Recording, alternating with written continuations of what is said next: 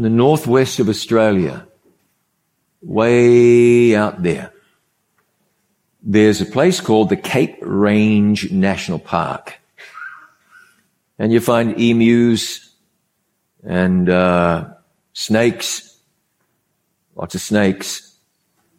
Snakes like the Pilbara death adder. You know, I'm thinking to myself, if there's a creature that has the word death in its name, it's probably a really, really good idea to keep away from it. And it's a smart idea to keep away from the Pilbara death adder. Now, this place is remote, the Cape Range National Park. If you want to get to a town with about 40,000 people in it, you got to drive for 13 hours. It's remote, and remote is good. Remote is good if you want remote. Remote is good if you want solitude. If you want aloneness, it's great. Some people want that. Family from Scotland decided to holiday in the Cape Range National Park. That kind of isolation is good, except for when you don't need isolation. Sometimes you need people around. And when this family from Scotland was holidaying at the Cape Range National Park, a situation arose where they needed people.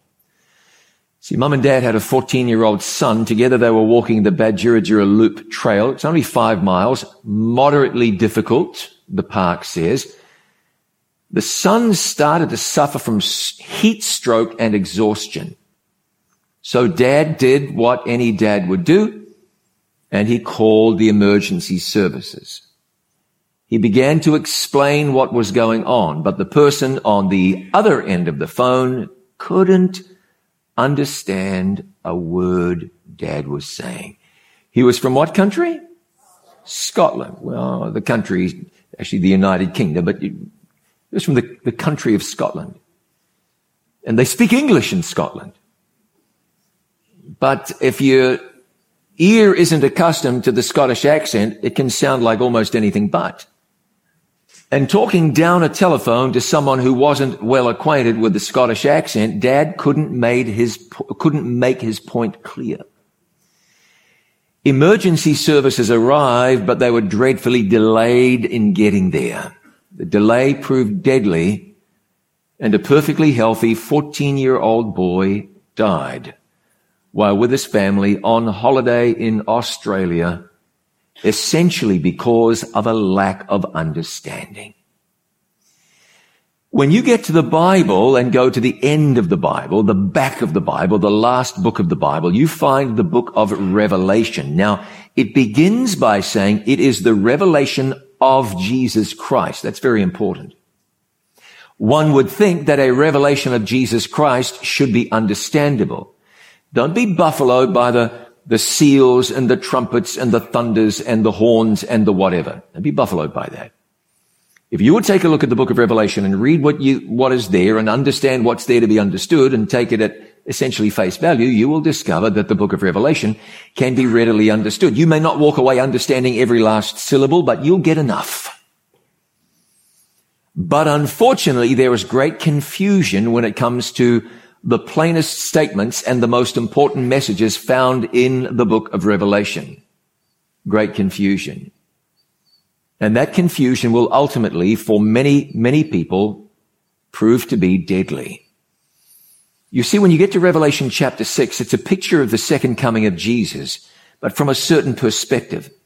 There are a group of people in Revelation chapter 6 who are dead lost. They're not saved when Jesus returns. It's like that group of people Jeremiah wrote about who says the summer is past, the harvest is ended, and we are not saved. That's them. And they're not saved when Jesus comes back, and they call to the mountains and the rocks to fall on them and hide them. That's what they do. And what's interesting is that they are lost legitimately. The people alive at the end of time when Jesus returns are lost because they are those that had the mark of the beast, those who worship the image of the beast. This is deadly. Anyone who worships the beast and receives the mark of the beast cannot be saved. Cannot. Can you imagine that? Too late. You cannot come in. Jesus spoke about 10 virgins, and 5 were wise, 5 were foolish, all 10 of them were asleep. And then when the wedding feast took place, the 5 who arrived later said, let us in. And Jesus said, no, it doesn't work that way. You've got to be ready. They weren't ready. They were lost. In Revelation chapter 14 and verse 9, we read that if anyone worships, I beg your pardon, I omitted John 16 and verse 3, which says, Jesus speaking, howbeit when he, the Spirit of truth, is come, he will guide you into all truth. A group of people have the mark of the beast. Now, did God speak to them? Yes, he did.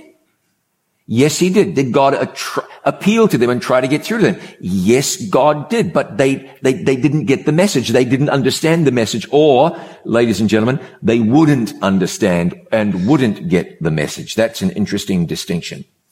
But what God does is he gives us the word of God and then he sends the Holy Spirit to guide us. It's really important you listen for the Holy Spirit. Now, I understand that there are some people who listen carefully, but for whatever reason, they're just confused. For whatever reason. It's like some people go to math class and there might be a really good maths teacher, but you get confused. And it's true, that's right. Some people with genuine hearts can be confused. But in the end of time, the issue isn't going to be confusing. It's going to be clear. Because an angel flies in the midst of heaven having the everlasting gospel. That's why this is important. Not because it's simply about a beast, but because it is the gospel message. And the gospel message for earth's last days. There is a third angel. There are 3 of them. And the third angel says, if any man worship the beast and his image and receive his mark in his forehead or in his hand, the same shall drink of the wine of the wrath of God. This is pretty serious.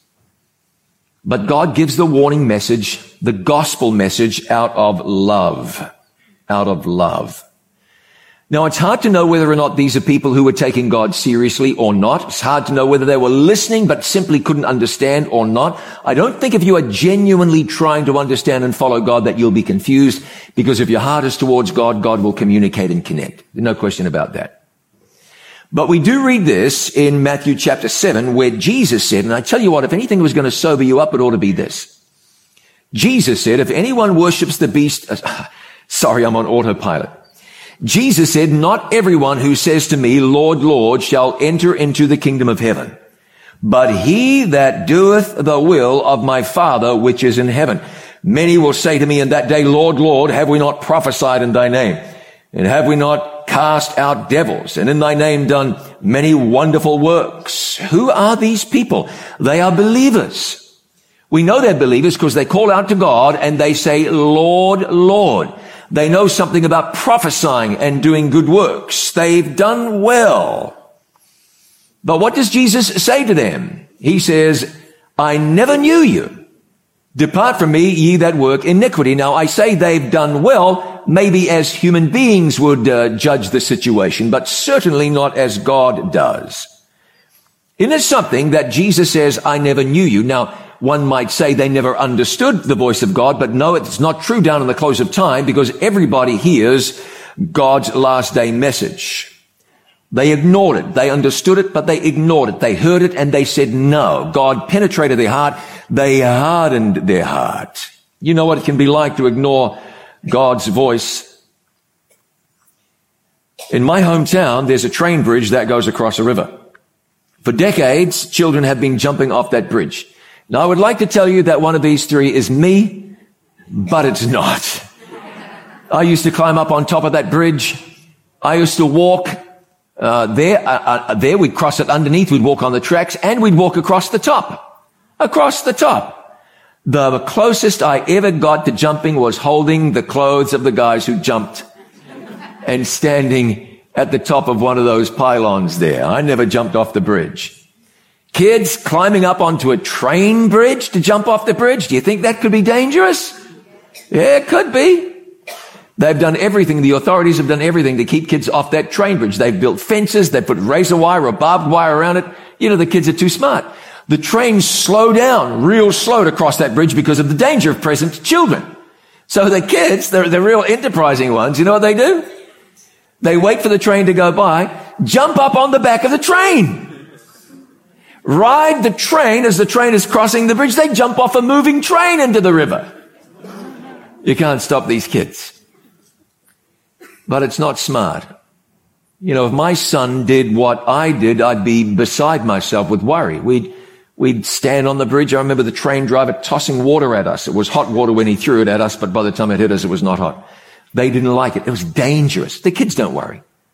The kids even say, you can't keep us off the bridge. We're going to jump off the bridge anyway. And that's why an 11-year-old girl in my hometown was walking across the bridge recently, didn't hear the train. When she heard the train, she ran. There is a walkway. She ran in front of, out in front of the train, but then for some reason, as she turned to change direction, she tripped and she fell on the tracks and ended up under that train. Did she survive? No, of course she didn't survive. It was absolutely tragic.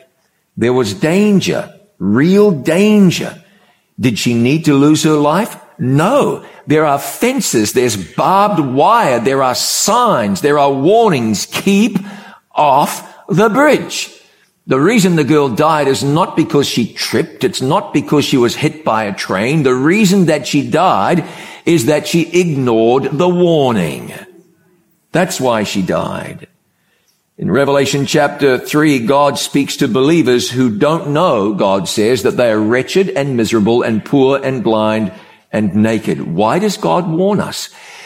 Because there's danger coming. God warns us not because he's a bellicose God issuing angry threats. God warns us because he loves us. He wants us to stand where it's safe to stand. He wants us to come to him and rest. He urges us to be safe. I just invented another word. He urges us to be safe. If you're from New Zealand, you probably think that word was already in the dictionary, but it wasn't. In Isaiah chapter 26, God speaks of the resurrection, and he says this, "Behold, the Lord comes out of his place to punish the inhabitants of the earth for their iniquity. The earth will also disclose her blood and will no more cover her slain." Isn't that something?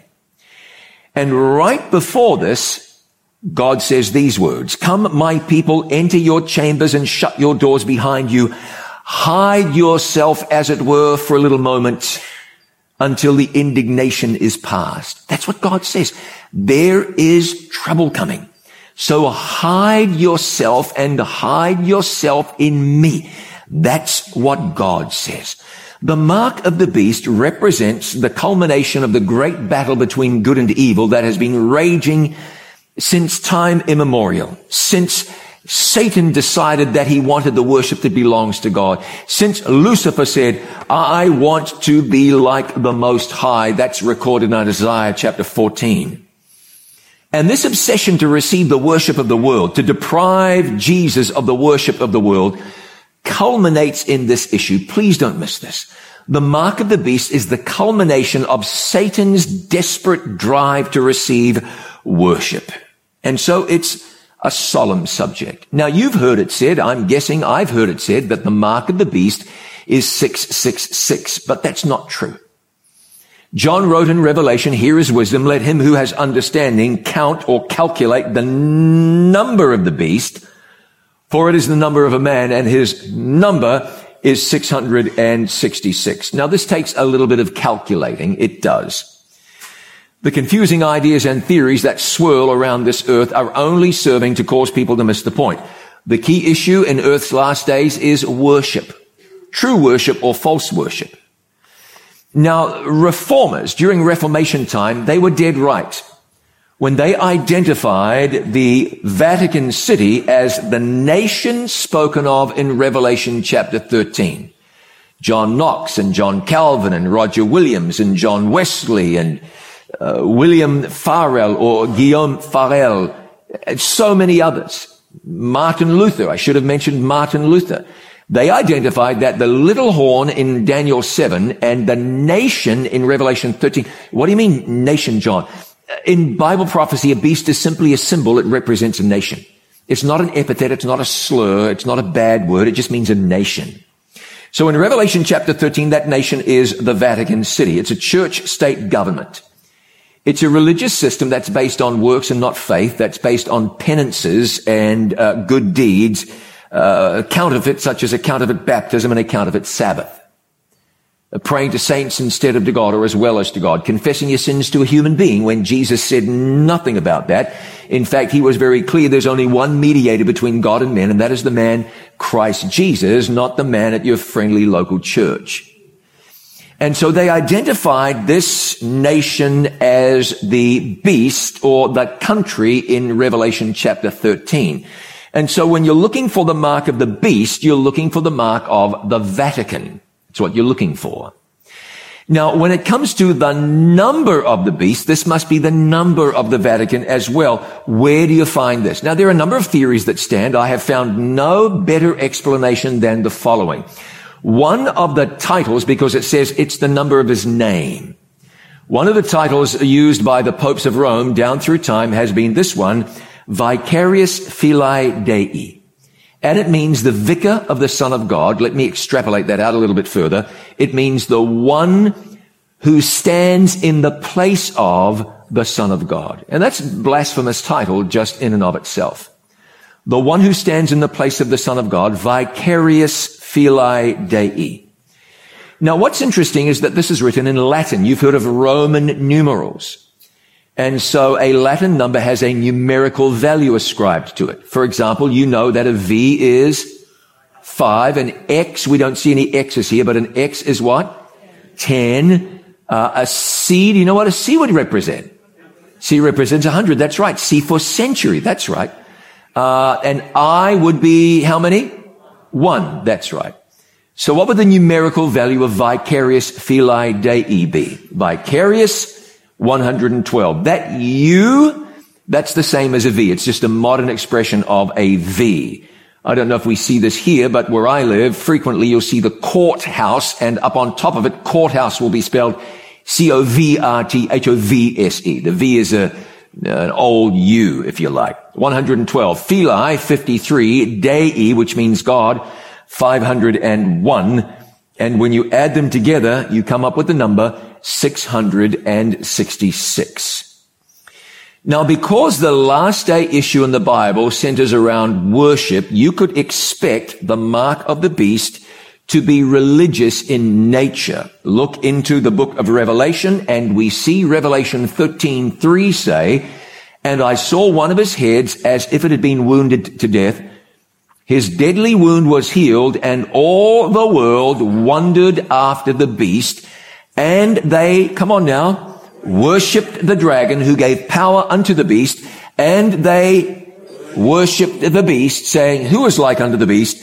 Who is able to make war with them?" You know, it's right there all along, and yet we're saying the beast, the Antichrist, is King Juan Carlos of Spain, or it's Prince Charles, or it's something else. Listen, just read the Bible and don't get swayed by oddball theories. Verse 8 says, "And all that dwell upon the earth shall worship him, whose names are not written in the book of life of the Lamb slain from the foundation of the world." And so we got a question down here in the end of time. The question is plain and simple. It's a question that Adam and Eve had to answer. They failed first time around. It's a question Cain and Abel had to answer. Cain got it desperately wrong. The question is, who will you worship? That's the question. That's the question. That's the fundamental question. Answer that and you've answered everything. Who will you worship? It means who will have your heart. Now, God speaks in the Bible about the mark of the beast, and that gets all the hot air. But something's missing usually, and that's the counterpart to the mark of the beast, and that is the seal of God. While the devil is going to mark his followers, God's going to do the same. Revelation 7 verse 3 says, "Hurt not the earth, neither the sea, nor the trees, until we have sealed the servants of our God in their," where? Foreheads. Well, what in the world? You might have seen these garish cartoons of people who've got 666 written on their foreheads. Remember, 666 is the number and not the mark. Why on the forehead? Well, because your forehead represents your mind. Directly behind your forehead is the frontal lobe of your brain. That's the part of your brain that governs reasoning and decision making. So when the Bible says the mark of the beast will be put on or in people's foreheads, it's simply saying it's going to be put in a person's mind. What's a seal? A seal is something used to witness to the validity of a document. Not far from where I live, there is an archaeological museum run by a very good and accomplished archaeologist. And just recently they had an exhibition that they got from, I believe it was Yale University, of seals from the Bible. And these seals would be like, let's say you melt some wax and then you put a seal impression in there, and it's a little bit like your signature. If it was the king now, this would be something that he would put on a law to make it valid. The document, the royal decree, the document became valid when it was sealed with a seal. For example, I'm more familiar because I've been there for half my life with the government of the United States of America, and they would put the Great Seal of the United States on something. And so if a seal shows that a law is valid, then you would expect that God's seal would show that God's law is valid. I don't want you to follow. I do want you to follow. I don't want you to miss this. Don't fall off. God has a seal. He'll put it in our minds. And that seal will serve to show that God's law is valid. The Bible says in Hebrews 8 verse 10, this is God speaking, I will put my laws into their mind and write them on their hearts, and I will be their God, and they shall be my people. Now, two things are placed in the mind of the believer, God's law and God's seal. And I wonder if they could be related. The seal shows that there is authority in the law. So if God puts his law and his seal into our minds, what shows us God's authority? Revelation tells us, of course, you are worthy, O Lord, to receive glory and honor and power. Why? Because you created all things, and by your will they exist and were created. Why do you worship God? Because he's the creator. That's why. Why do you serve the God of heaven? Because he's the creator. If he was not the creator, then why in the world would we worship him? What claim would he have to our worship? In the beginning, God created. His creatorship gives him his authority, or at least demonstrates his authority. Now, in every seal that you find, there are three components. The name of the person whose seal it is, that person's title, and that person's dominion. For example, the Donald Trump's seal would say Donald Trump, President, United States of America. Elizabeth, Queen, Great Britain, and sundry other places you see. So the seal of God will be found in God's law and will show his name and his title and his dominion. Where do you find that in the law of God? I am the Lord your God, which brought you out of the land of Egypt, out of the house of bondage. You shall have no other gods before me. No, that's got God's name, but not his dominion, not his title. Thou shalt not worship graven image. No, you don't find it there. Thou shalt not commit adultery. You don't find it there. But let's look here at the fourth commandment. It says, remember the Sabbath day to keep it holy. 6 days you shall labor and do all of your work. But the seventh day is the Sabbath of the Lord your God. For in 6 days the Lord made heaven and earth, the sea, and all that in them is. For in 6 days, there's God's name, the Lord made. He's the creator. That's God's title. Heaven and earth, the sea, and all that in them is. There's God's dominion. You have all the elements of the seal of the living God, and we see that the Sabbath is the seal of God's law. It demonstrates to us who God really is. We can't ignore this. This is inextricably bound up with the person of God and with the creatorship and therefore the lordship of God. It shows God's power to create and recreate, and it's a sign of sanctification. Ezekiel the prophet wrote, moreover, I also gave them my Sabbaths to be a what? A sign. The apostle Paul in Romans 4:11 said that a sign and a seal are the same thing. Moreover, I gave them my Sabbaths to be a sign between them and me, that they might know that I am the Lord who sanctifies them. Only the God who creates can recreate. Only the God who creates can make holy somebody who is unholy. 8 verses later, same prophet, God speaking. hallow my Sabbaths, and they will be a sign between me and you, that you may know that I am the Lord your God. The Sabbath demonstrates that God is God because it tells us He made the heavens and the earth. He made the mountains and the valleys. He made the oceans and the rivers. He made us. He made the animals. God is the maker. He hung the stars in space and He put the planets in their orbits. The Sabbath day shows us that God's Sabbath is a sign between God and His people, that He alone has authority, that He is the creator. Let me tell you something, because I've had people say to me, wait a moment, you are wanting us to be saved by our works, by keeping the Sabbath. Oh, no, I'm not. Let me make it abundantly clear. There is one way for a person to receive salvation, and that is by grace, through faith, grace alone, through faith alone, in Christ alone. But the question becomes, when you've come to Christ, how do you live? What happens when Jesus comes into your heart? What does God do in a person's life? He develops and produces obedience in our lives. There are how many commandments? 10. We don't say, I'll follow your God on 9 and ask for a 10% discount. When God has your heart, you follow Him everywhere He leads you. Now let me show you that the Sabbath is the ultimate sign of righteousness by faith. Righteousness by faith. It's not a sign of righteousness by works. It's a sign that only the divine power that spoke the world into existence can save us from sin. Now, Abraham and Sarah were told by God they were going to have a son. And Abraham and Sarah got to thinking about this, and Sarah in particular said, you know, that's never going to happen. I'm past childbearing age. Take my maidservant and have a son with her, a child with her. Abraham did. But that son was not the child of the promise. God said, no, that doesn't cut it. I promised you a son, and a son you will have. So believe me. And the Bible says that when Abraham believed God, it was counted to him for righteousness. And what do you know? Abraham and Sarah produced a son. That son was the child of promise. I want you to follow me. God said, Abraham, Sarah, you're going to have a son. Abraham and Sarah said, yeah, but no.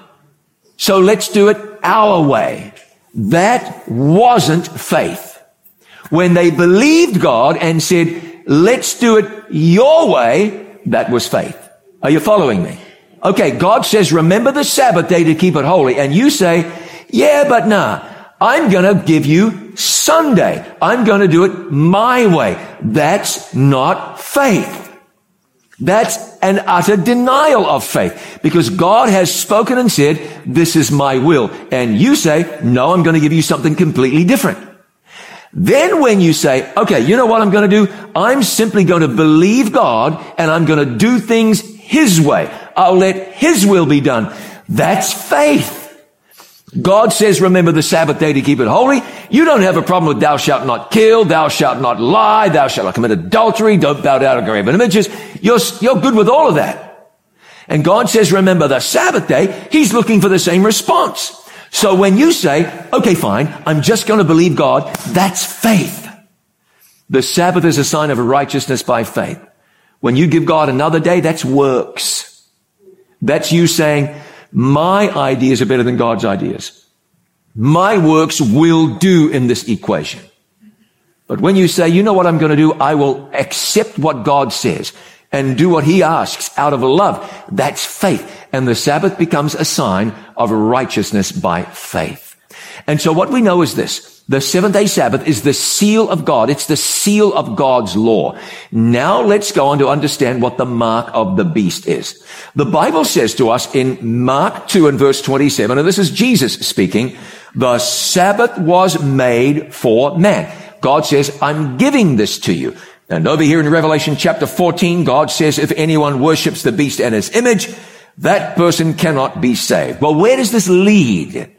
Revelation 14 verse 12 says, here is the patience of the who? Saints, the saved.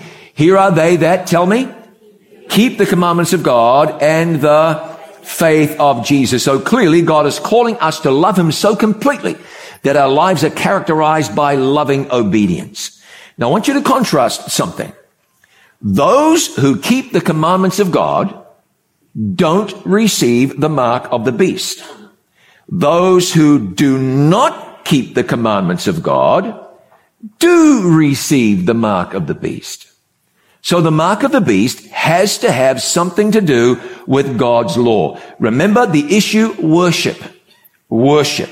So let us ask ourselves, has anything been done to affect God's law? Yes, remember, the ruling church of the day removed the commandment about idols, was left with 9 commandments, and split the 10th into 2. That was a terrible change in the commandments of God, because Daniel said that he would think to change times and laws. Daniel 7:25. But that power went a step further too, and made a change to the 7th-day Sabbath, removing the 7th-day Sabbath and replacing it in Christendom with the first-day false Sabbath, you understand. And so we ask ourselves, what is the distinguishing mark of the papal power? What does the Vatican say is its distinguishing mark? Remember again, what did God say? Remember the Sabbath day to keep it holy. And what does Rome say? This is from a catechism. Which is the Sabbath day? Answer, Saturday is the Sabbath day. Question, why do we observe Sunday instead of Saturday? And here's the answer.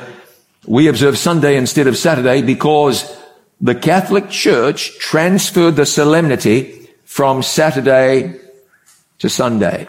Now, if you're okay with that, if you think it's Christianity to follow the teaching of a human being and not the teaching of God, then, that's up to you. It's still a free world. If you think it's okay for human beings to change the divine law of God, then you've got to take that up with God. It's between you and Him. But if you do not believe that human beings should change God's law and nobody has the right to tinker with what Jesus wrote on tables of stone, then this has got to be a problem for you. Fundamentalists meet for worship on Sunday, yet there is no evidence in the Bible that corporate worship was to be made on Sundays. The Jewish Sabbath or day of rest was, of course, Saturday. It was the Catholic Church that decided Sunday should be the day of worship for Christians in honor of the resurrection. Let me ask you a question. Should we honor the resurrection, yes or no? Oh, surely we should. My goodness, we can't get a greater gift from God after the gift of salvation, the resurrection, which made it all possible. But does the Bible say anything about changing the law of God because of the resurrection? Nothing. If it was there, we'd see it, we'd know it, we'd be able to say, here is where the big change was made. Cardinal Gibbons said, reason and sense demand the acceptance of one or the other of these two alternatives. Either Protestantism and the keeping holy of Saturday, or Catholicity and the keeping holy of Sunday. And he said, compromise is what? It's one or the other. You're either a Catholic and you keep Sunday, or you're a Protestant and you keep the 7-day Sabbath. Pope Benedict said, without Sunday, and he was referring to Sunday worship, we cannot live. The church is absolutely bound and determined.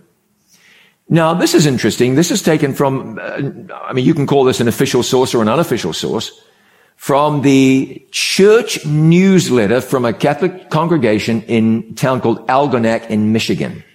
It's really interesting that the priest wrote these words. He wrote, perhaps the boldest thing, the most revolutionary change the church ever did happened in the 1st century. Now, he was wrong about that. It was the 4th century, but we can let that go. The holy day, the Sabbath, was changed from Saturday to Sunday, not from any directions noted in the scripture, but from the church's sense of its own power. He wrote, people who think that the scriptures should be the sole authority should logically become Seventh-day Adventists. That's what the priest wrote. And so now we can understand what the Bible means when it says, all that dwell upon the earth shall worship him. And before you say, oh, this doesn't seem too bad, a little change in God's law, remember what Jesus said. He said, in vain they worship me, teaching for doctrines the commandments of men. How can it be wrong when everybody's doing it? You know, Jesus was not in the majority. And majority rule is not always right. The fact that everyone's doing it doesn't make it appropriate. A good counterfeit always runs very close to the true. The mark of the beast is really very simple. When we accept a change in God's holy moral law and accept what the beast says rather than what God says, we are accepting into our lives the mark of that nation's authority. We're accepting the mark of the beast. The true Bible Sabbath is a human being coming into communion with God, coming into communion with her or his maker. That's the true Sabbath. The counterfeit Sabbath is people choosing their own way and putting that ahead of God, ahead of the Word of God, and ahead of the will of God. Remember what it says in the book of Romans. Don't you know that to whom you yield yourselves servants to obey, his servant you are to whom you obey, whether of sin unto death or of obedience unto righteousness. You're the servant of the one you obey. If you obey obedience, you're the servant of obedience. If you obey sin, you're the servant of sin, and it leads to death. Now imagine this.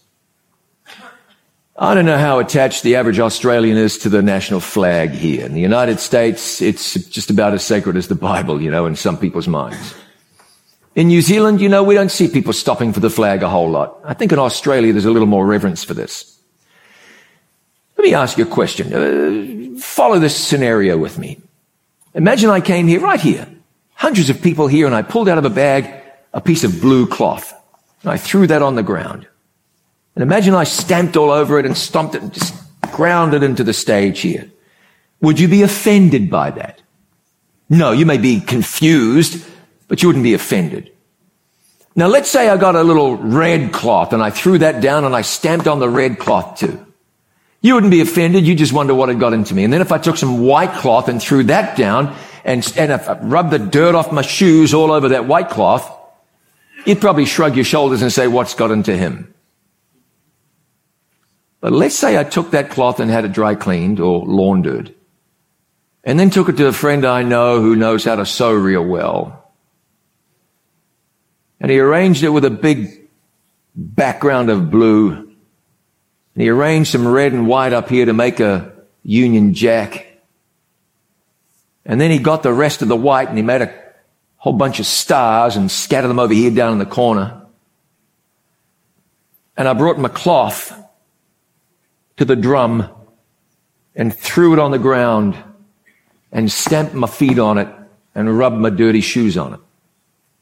Is it a different story now? Now you're going to have to explain to me, and I do mean that quite seriously, explain to me why it's a different story. It wasn't before. And after all, it is just cloth. So what's your problem? That's it. It's not cloth anymore. That cloth represents something. It represents a proud nation. You don't want somebody defiling the flag of Australia. You don't want that. This is what it is with the Sabbath day. The Sabbath isn't just a day, it's what it represents. It represents the creatorship of God. It represents the love of God. It represents a God so passionate about ransoming us from sin that his son came to the world to die for us. This is how God can be the creator and the recreator. It's not about a day, it's about what that day represents. That's what makes it really important. And if you would read in the 58th chapter of the book of Isaiah, you would find where Isaiah says, where God says, as a matter of fact, please stop trampling upon my holy day. And that's what we're doing when we're failing to honor that thing that God asked us to remember. Isn't it interesting that so many people forget what God told us to remember? And I know there's a temptation to say, well, it doesn't seem bad. And it's just a little thing. We aren't told that Adam and Eve sat down in the Garden of Eden and ate a great big watermelon. It's just something small. Eve didn't take out a gun and shoot someone. She didn't sell drugs on a street corner outside a high school. She ate a little fruit. Seems like a little thing. But it's a big thing when it represents that God does not have your heart. That's when it's big. Jesus said, if you love me, and I got to get that back. He said, if you love me, you'll do what? you'll keep my commandments. So I need to tell you that nobody has the mark of the beast today. We see in Revelation chapter 13 that there is a time that this is coming. Then it will be the mark of the beast. It says in the Bible that he causes people to receive the mark of the beast. So this will be enforced, pressed upon the people of the world. And you say to yourself, oh, no, why would something like that be enforced? You see, I want to just take a little pause here and digress for a moment and explain this to you. If the mark of the beast was something obviously and noticeably wicked, most nobody would receive it. But what the devil is doing is he's convincing you to do something that appears good. It's good to take a rest. It's good to go to church. It's good to worship God. The devil is smart. He can convince people to believe that they're honoring God when they're actually dishonoring God. How can we know the difference? It's not hard. If you gave a Bible to someone who had never had any exposure to Christianity before, and you said, please start reading in the beginning of the Bible and stop when you find out what day God's holy day is, they get 1 chapter and 2 verses into the Bible and they'd say, I've found it. It's not hard to find. So will this really happen? Can you ever see a time when a religious observance would be enforced by a world governing power? Well, what's interesting about this is the church is pretty committed to this. Pope John Paul II said a few years ago, Christians will naturally strive to ensure civil legislation respects their duty to keep Sunday holy. The church has said this is what we're working towards. And this is why the Bible says he forces all, both small and great, rich and poor, free and slave, to receive a mark on the right hand, their right hand, or on, and the King James says, in their foreheads, and that no one may be able to buy and sell except he who has the mark, or the name of the beast, or the number of his name. So a couple of things that I think is important to address. It's not far away. We're not far away. A question is, what does it mean to receive the mark of the beast in your forehead? It means that you choose to go along with it. I've decided. To receive it in your hand says, I don't necessarily agree with it, but I'll comply. I'll go along with it. Because after all, they said I can't buy and sell. Now, please notice, I don't want to spend too much time on this, but I have to address it. How is this going to be the mechanism to keep people from buying and selling? Oh, it's not the mechanism. It's simply if you do this, you won't be able to buy and sell. You'll be kept from buying and selling. If you don't do this, you'll be free to buy and sell. I had somebody say to me once, who's going to even know? Do you know what year this is? Let me ask you a question. Do you know what this is? What is it? It's not a phone. What is it? It's not a cell phone. What is it? It's a tracking device. It's a tracking device. I'm not being conspiratorial about it. I'm not being that. If you ever have the question, who's gonna know? Who's gonna know? You're being tracked. Even your apps are tracking you. And 6 days a week, there's a whole bunch of activity. And on the Sabbath day, there's nothing. It's pretty clear. I'm not telling you that's how it's going to be enforced. I'm just demonstrating to you that we are living in an age where it is no sweat for somebody now to know who's keeping the Sabbath day holy and who's not. So you wonder, you say, man, would this really happen? You might have wondered thousands of years ago, would sin really happen? It did.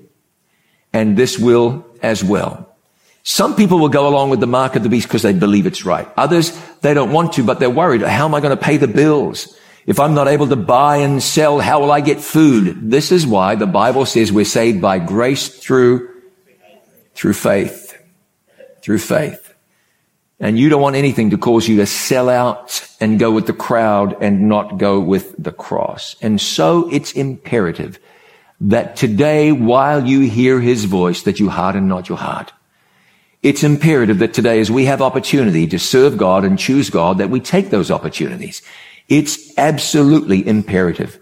The Bible says God is a spirit, and they that worship him must worship him in spirit and in what? And so we go back to the question that we had before the presentation began tonight. Cain and Abel. Cain and Abel were asked by God to bring a sacrifice. They both did, but one brought the sacrifice God wanted and one did not. And God said of Cain, I cannot accept this worship because it's not what I asked for. It's like I spoke earlier about the man whose wife was allergic to flowers. What if he's bringing her home a bunch of roses every week? It'd be madness. This is not what I asked for. I cannot appreciate that. Even though I recognize there's some intentionality in the gesture, I can't accept that. And when we bring God something he has not asked for, we end up not with the seal of God, but instead with the mark of the beast. It's not about a laser beam. It's not about what's on your hand. God's issues are more than skin deep. They go all the way to the heart. The question is really clear. Who do you love? Who will you worship? Because who you worship, how you worship demonstrates who you love and whether or not you really love God. Do you value heaven above earth? Do you? Have you purposed, I have decided to follow Jesus, no turning back, no turning back? Have you purposed that? You know, during World War II, a ship got into some terrible difficulty off the coast of Greenland. It was transporting troops to Europe. The waters were icy cold. The ship was going down. It had been torpedoed, and down it was going. Well, of course, the sailors on board the ship ran for life jackets, grabbed the life jackets. But for some inexplicable reason, there were not enough life jackets to go around. There were 4 chaplains on board that ship, a Catholic, 2 Protestants, and a Jew. They had life jackets. And they realized there were 4 sailors who did not. So what do you think they did? They took their life jackets off and gave them to these 4 young men and said, you must be saved. You must make it home. We'll be okay. Take our life jackets. Can you imagine? 4 young men receiving these life jackets from the chaplains. They ended up saved, alive, not dead. The chaplains clung for a while to wreckage. They did all they could to survive. They were heard singing together. A Catholic, 2 Protestants, and a Jew singing together, praying to God together. They died together. They gave their lives for the lives of 4 young men. I think about the story of Jesus. Jesus gave his life for me and you. Gave it. He said, no, you deserve to die.